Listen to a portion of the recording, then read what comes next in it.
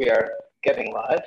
So just saying welcoming to our community that is joining us at this time. Let's wait another couple of seconds to assure that everyone is tuning in.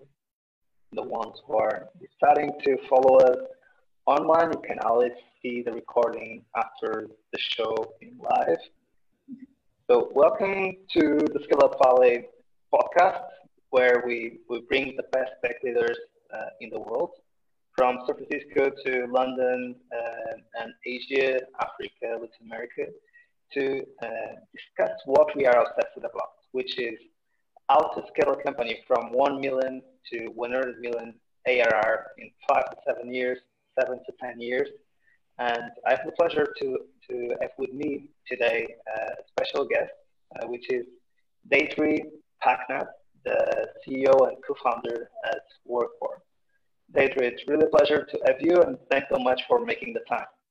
Likewise, I'm happy to be here. And Deirdre, I saw your path until now, and it's amazing that you are a free-time entrepreneur.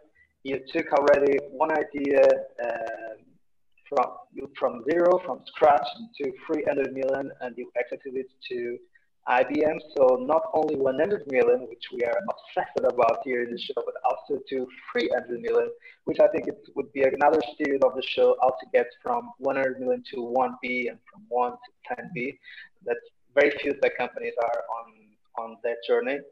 And here you are again with Workport, doing it again. So let's know a little bit more about yourself and about Workport and how you ended starting up Workport. Yep, great. So as you said, it's the third company that I've led and been a co-founder of. And I like coming up with ideas where, in particular, focusing on problems that are a process that doesn't work or that creates too much risk or not enough velocity, and in particular for large companies. So, and I've mostly been doing that for my whole career. So it was sort of natural to think about how do I take ideas I have and then grow my own company around those. When IBM bought my last company, and some part of that growth, from 0 to 300 million, some part of that growth took place inside IBM, and I led the business unit there. And what I realized is that driving growth in a startup company is very different than driving growth in a large enterprise. And there is, in some ways, there's a lot of advantages of trying to grow a business inside a world like IBM. You have distribution power, you have scale, but there are also enormous disadvantages trying to drive growth inside IBM. And it's friction and noise and a lack of alignment, a lack of clarity, a lack of measurement. And while the people at the top of the organization may be really clear on what they're driving, what they're measuring, there's 14 layers below that where people are a lot less clear. And I thought that was a waste of the energy, of the intellect, of the horsepower of all those people in the organization who didn't understand how to contribute to the strategic priorities and the growth of the organization. And I ended up thinking that was not a problem we could solve with more meetings and more PowerPoints. It was a problem we should solve by taking a systematic approach to how we get aligned on strategic priorities, how we measure those, how we drive them, how we make sure everybody's included and contributing. And so that led us to start Workport. And I left IBM to grow this company. Congratulations. And what is the solution of Workport to the problem that you just mentioned? So how Workport solves or helps to solve this lack of alignment, this lack of clarity, this lack of follows or even measurement? Yeah. So when I think about alignment, particularly if you think about that in a large company, the organization's bigger. So there are more parts of it, more complexity. People are distributed over more area, right? They're global. And they're not in one building and they can't all fit in one conference room, right? They can't even all fit in one city. And so part of the system, if you will, is to think about over distance connecting people. So take a more systematic approach. So it literally drives an alignment process from the organization, the leadership team. What are the objectives we're trying to achieve? What are the key results that we use to define success? And it drives a process of what we think of as localizing those objectives and key results through teams in the organization. And that's a systematic process, right? So what happens is everyone can see how those objectives and those key results connect, right? And one of the observations I have is not everybody knows how to set objectives and measure results. In fact, a huge part of the organization has no idea how to do that well. And so the next step in alignment is making it easy to what I think of as audit whether we really are aligned or not. And that's different than the sort of, yep, got my goals in, check the box. It's really looking at whether the outcomes one team is driving really contribute to the outcomes of the organization. And in order to really look at that at any kind of scale, it can't be in a bunch of Google Sheets and PowerPoints. Nobody has enough time in the universe to go find all those files and see how they stitch together and see whether the math adds up. The system should really make that super simple. So that, if you will, a systematic approach to getting aligned and having what I think of as high integrity alignment, which is not automatic. The system really helps that process. The measurement is actually something where software is fantastic, right? Like it's what software does really well. And in a sense, by taking a system that guides people to think about where they're going from to, and helps them be smarter about what they're measuring, about the unit of measure and so on. And then my personal favorite feature after years at IBM is it does all your charts and graphs for you. You don't have to spend any time PowerPoints, right? So be smarter about what you're measuring, make it easier to see whether the math adds up to company outcomes, and then automate a lot of the management reporting and visibility that consumes extraordinary amounts of time if you actually want to achieve those strategic priorities. Like, where do you know, where are you now? How do you know if you're making the right amount of progress? That should be continuously visible, as opposed to it takes all the way down the management chain. It takes one person 2 days to pull it all together, compile it, and report it out. And that's too slow, too labor intensive, and a waste of time, honestly. Got it. And in terms of the stage of Workforce as an organization, as a business, so how large in terms of headcount is the company? Any funding rounds? How many clients? Any names that you could disclose? So give us just an idea about the stage in the scaling of Churn8. Yep. So we're about 100 people right now. We are on the trajectory that you suggest, the 3x, 2x, 2x, tripled in both of the last 2 years. We raised around a Series B round, $23 million in March of this year. That brings our total capital raised to about 35 million. Relative to our size and our revenue, we are an incredibly efficient company. So for every dollar we spend on sales and marketing, we generate $2 in revenue, and about half of our sales come from our existing customer base. So we've really taken that land and expand business model to its fullest fruition. Our customers include Cisco and Microsoft and Workday and IBM and Transamerica on the large end, and include, of course, a lot of growth companies like Malwarebytes and Go1 that are getting a lot of traction and are growing really quickly. And what they're trying to do is continue to grow fast as they gain more scale. That's awesome progress. You are doing it again, so I'm really proud of your milestones and of your track record. And so that's time to introduce, for the ones who have been following us for a long time, almost 80 episodes at this stage of the show, the Rockefeller habits. So what are the Rockefeller habits for the ones who are joining for the first time? Are a set of 10 basic principles that John Rockefeller, one of the most successful businessmen in the history of the United States, have applied to create his own empire. And you can just write on Google or go to our blog, to our website, 10 Rockefeller habits checklist, and you would have those 10 principles.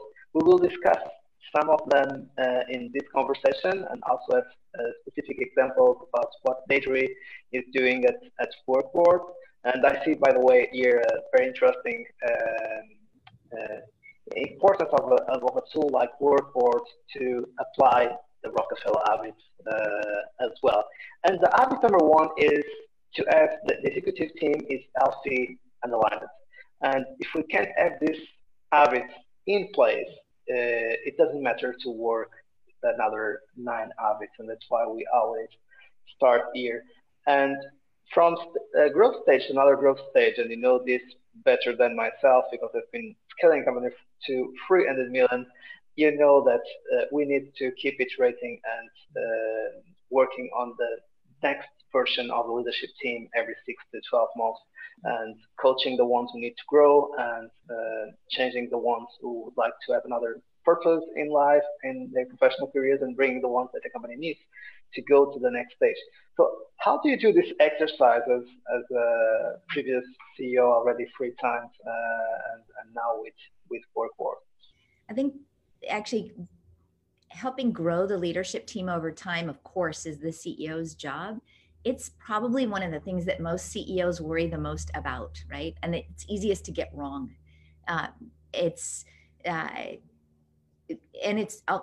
be perfectly candid, it's hard, right? Because the team that got you here may or may not be the team that gets you there. Yeah.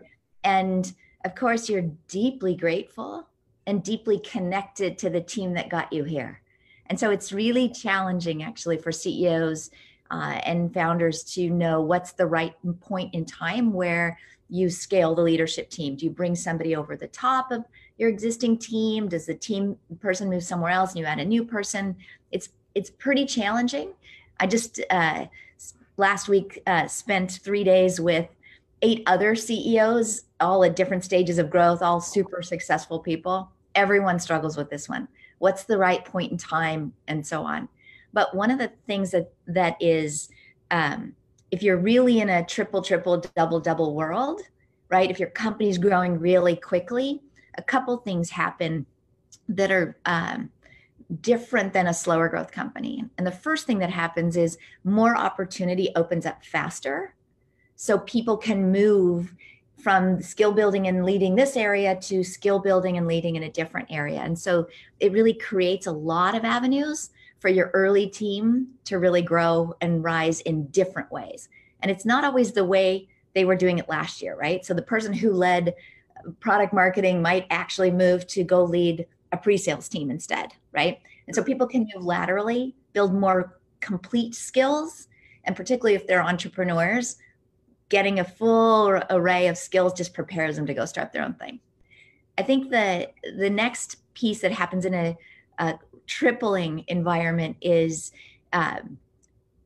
not everybody's actually ready to grow at a triple. It means you've got to be doing planning for 4 quarters out right now. You've got to hire for 4 quarters out right now. By contrast, if you're doubling, you can hire for 2 quarters out. It takes more guts to grow at a triple than it does at a double, right? It's just, you're making bigger bets and you've got to make them really, really fast, which means you've got to be paying attention to your data and your truth equally fast. Or you'll be operating on data that's just completely wrong now, because at a triple, the truth changes every 100 days in a meaningful way. That's really very good point.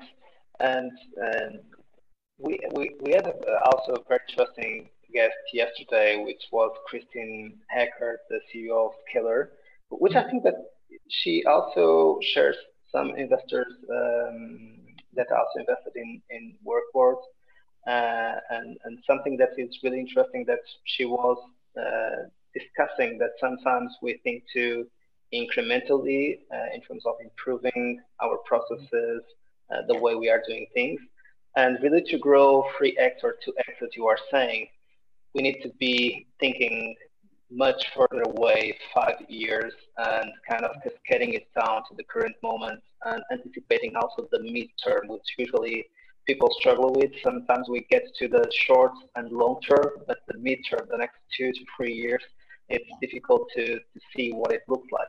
And sometimes it takes the very difficult decisions, and we get to the number two habit, which is everyone is aligned with the number one thing that needs to be accomplished this quarter to move the company forward. And these are the very difficult strategic decisions, which is we want to be global leaders, but in what geos we will be leaders in the next 12 months or in the next quarter. We want to be leaders in specific verticals, but what is the vertical that we will choose next? And at the same time, we'll need maybe to launch a product or to launch new features for a current product. But if we are trying to do all of this, or we want to go enterprise, if we are just selling to mid-market, or want to start selling to mid-market after we have been enterprise and have a self-service solution. As we can see, for just the amount of examples that I gave, if we try to do more than one thing, this can become chaotic, and the 3x it's counterintuitive, but can be almost impossible to execute. So how do you resist the temptation as a CEO, which is highly ambitious, highly energetic, we always believe that we can do more, to resist and say, no, let's pursue just this very big thing this quarter that will allow us to get closer to achieve our BI. Yeah. So I don't have a lot of struggle with saying we're going to be focused. That's actually super easy for me to say we're going to be. Partly it's what we do, right? Which is something I believe deeply in. But it's also, and maybe the CEO gets a little bit of an unfair advantage here, but it's really the unit economics, right? It's like, what's the math to drive growth? And so when I think about where we're going to focus our time and effort, I think, what will it cost me to acquire $1 in revenue?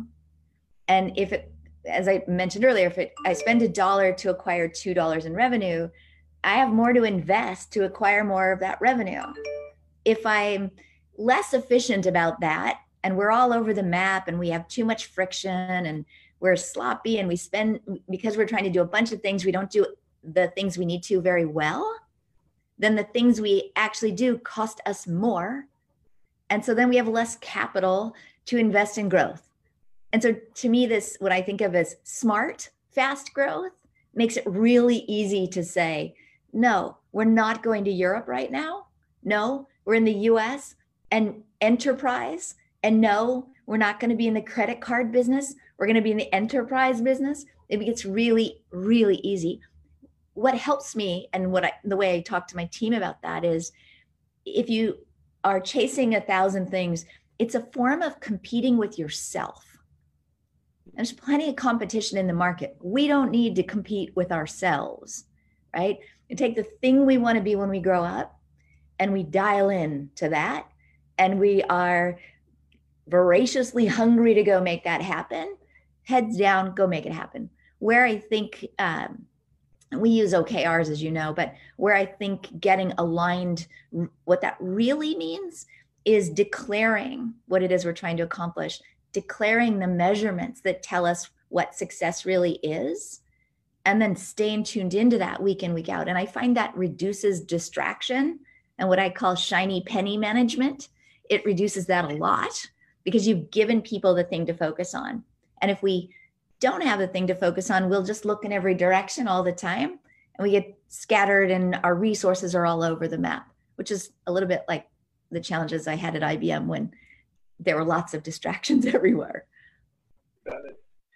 And in terms of, by the way, finding this number one thing, in your case, it's super clear that your solution is for enterprise and leveraging all this noise and confusion and bureaucracy and the size of the company, that and the OKRs can help with this, and even the platform or the software can help defining those OKRs with intelligent suggestions in terms of measurement, etc.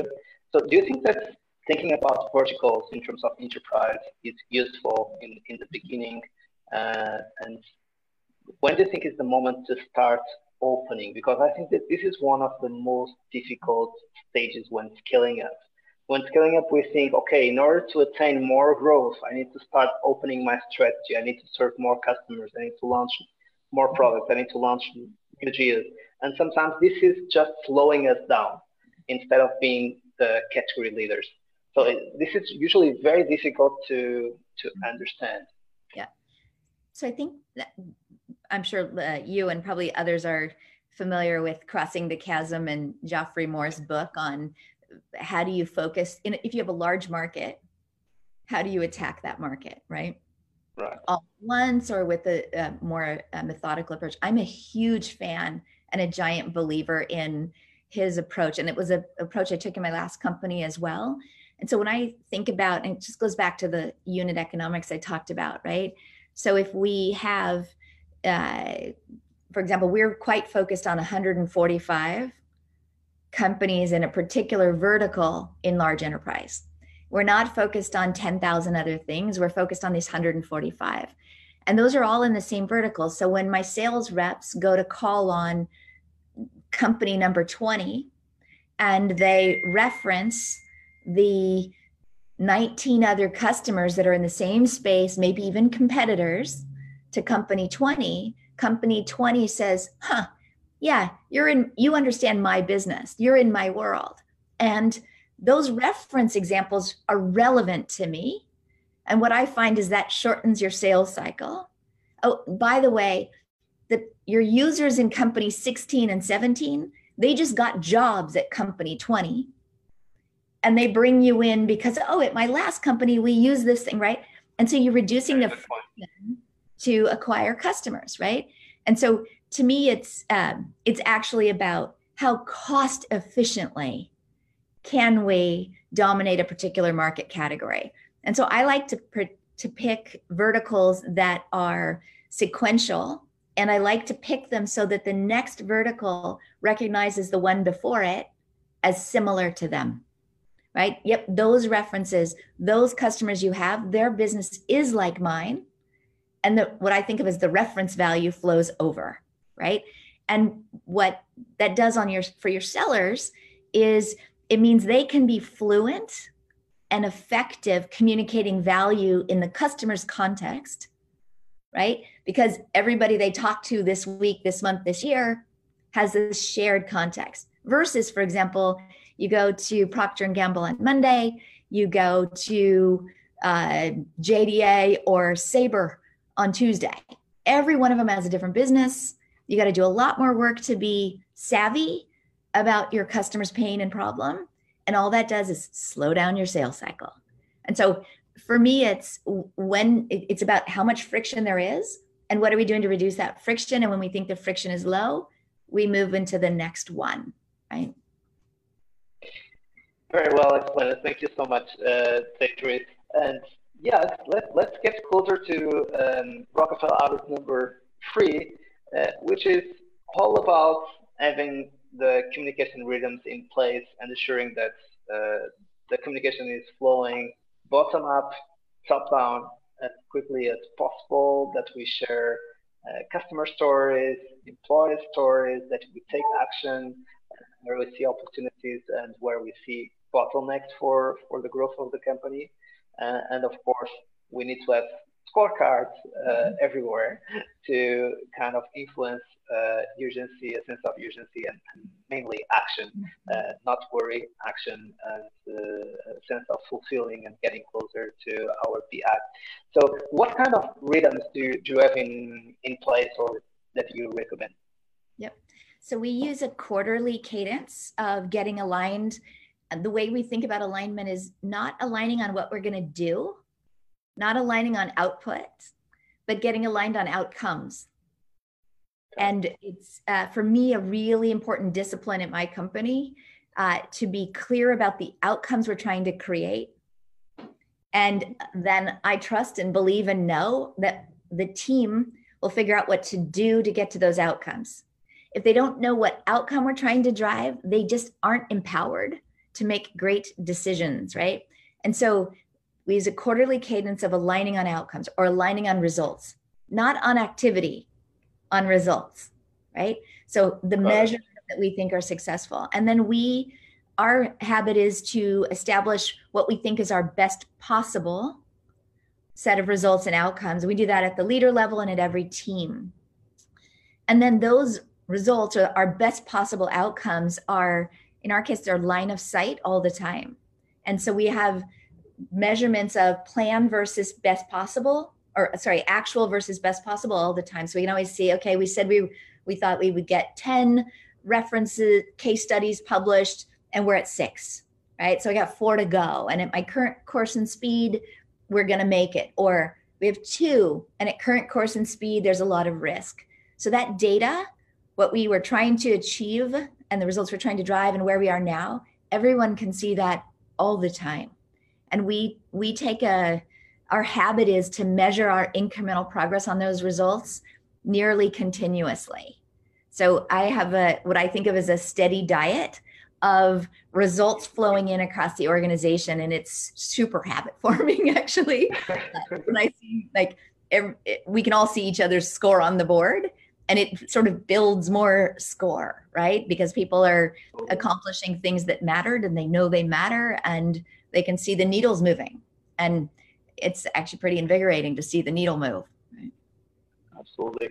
And you also have the typical dailies, weeklies, and monthlies on top of the quarter? Never. Wow, that's a great answer. It's just, if I need to go to a meeting to find out where we are, I forgot to scale the company. Like, never. Like, meetings should not be where you go to get informed. Meetings should be where you go informed to solve problems, to address a roadblock, to make a key decision, to take a risk out, but they should not be where you go to have people read you the truth. Not scalable, slow. And it's slow in 2 ways. One is you're not operating with the facts until you get to the meeting. And 2, you're asking people to do a bunch of archaeology work to spoon feed to you when you get to the meeting. So no dailies, no weeklies, no monthlies, right? We do an all hands, and the all hands we do is a showcase, right? So we got a new design for something, showcase it. There's a new website it's about to launch, showcase it. Introduce our new customers, tell the stories and narratives about those customers and why they chose Workboard and so on. But we use that more of a way to build momentum and story across the team. Everybody in the company can always see on their mobile and on their laptop what our strategic priorities are, what we're measuring, and where we are now. They can see that all the time. So we don't need to meet to read that to each other. And so what is the forum to make decisions? So when there is any conflict, anyone that is seeing any issue, or even yourself as a CEO, if you see any strategic issue or any conflict across, you mentioned marketing and sales, or product and sales, or engineering and product, what do you do to kind of have the right environment to make decisions if the meetings or the rhythms are not in place? I think of it as a sort of an arc, right? So the first and best place to make the decisions around conflict are at the beginning of the quarter when you're getting aligned. So if you have an awesome alignment process, those conflicts wash out before you're even 2 weeks into the quarter, right? And they have to be resolved at the beginning so that there's alignment between what, for example, sales is pursuing, marketing is pursuing, and also increasingly for our customers, what customer marketing and customer success are pursuing. Those have to be aligned going into the quarter. And that actually reduces a lot of what I think of the internal drag and churn and spin, right? Because we were on the same page to start with. And so then the things we need to deal with are, hey, it didn't go as we expected. We got new news, or something went wrong, or our hypothesis for what we were trying to accomplish was flawed in these ways. And then I think you use the data from what you set out to accomplish and where you are. And yes, I think meetings are super valuable for those. We in the Workboard app have a couple of things, but one of them is meetings that have smart agendas. So the risks to your results are already on the agenda. with the charts and the graphs. And so nobody has to say, hey, what should we talk about? These are the things we need to talk about. And then it has a feature to capture the decisions made and publish those. So we never have the same meeting twice because we forgot what decision we made in the last one. And, oh, I didn't realize that we agreed on that. This is really actually much more explicit. Correct. That's amazing. And just getting back to the quarterly rhythm, so there are companies who prefer to do this in just a week and really have a kind of a OKR week.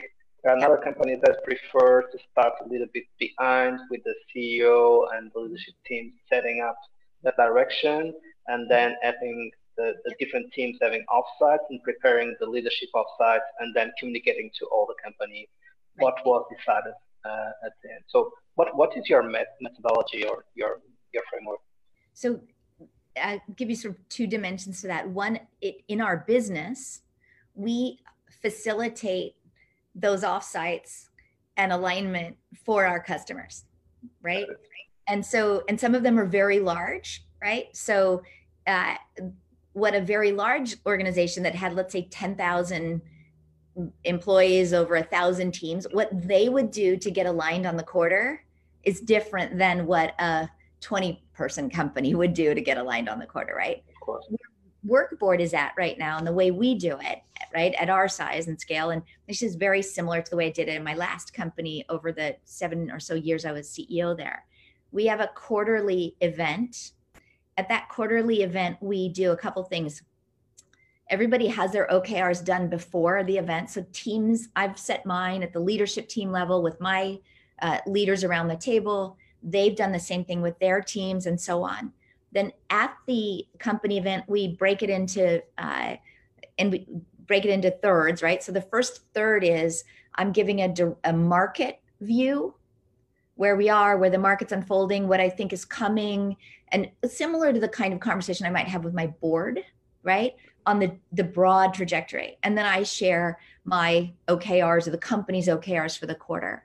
And then each of the teams and functional teams in the org does a skip level. So instead of the VP talking about the CTO and the VP of engineering talking about his OKRs, 4 or 5 of his team members will come up and share what they learned retrospective last quarter and share the highlights or provide their point of view on what it is they're going to measure in the go forward. So their OKRs forward.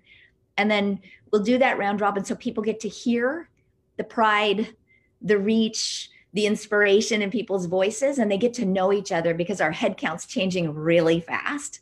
So it's a way for the 30 new people who started this quarter to hear from and learn and meet the others. And then we'll do some learning activity together that day. So we'll usually play a set of games that help each other build relationships, but also build skill in competing in our market. And then the last part, we'll just go off and do something fun that's just pure team building. And we run that quarterly cadence of getting aligned and getting aligned with pride and ambition, of learning together and of playing together every quarter. Got it. And usually this quarterly offsite gets for 2 days, 2 days and a half. 1 day usually, because the team's already done their thinking about their OKRs before the event. So it's actually connecting and going forward rather than thrashing it out. In our larger customers, and even some startups that are about 1,000 people or so, what will help them do is set the leadership team's OKRs maybe end of quarter minus 2 weeks, set the executive team OKRs.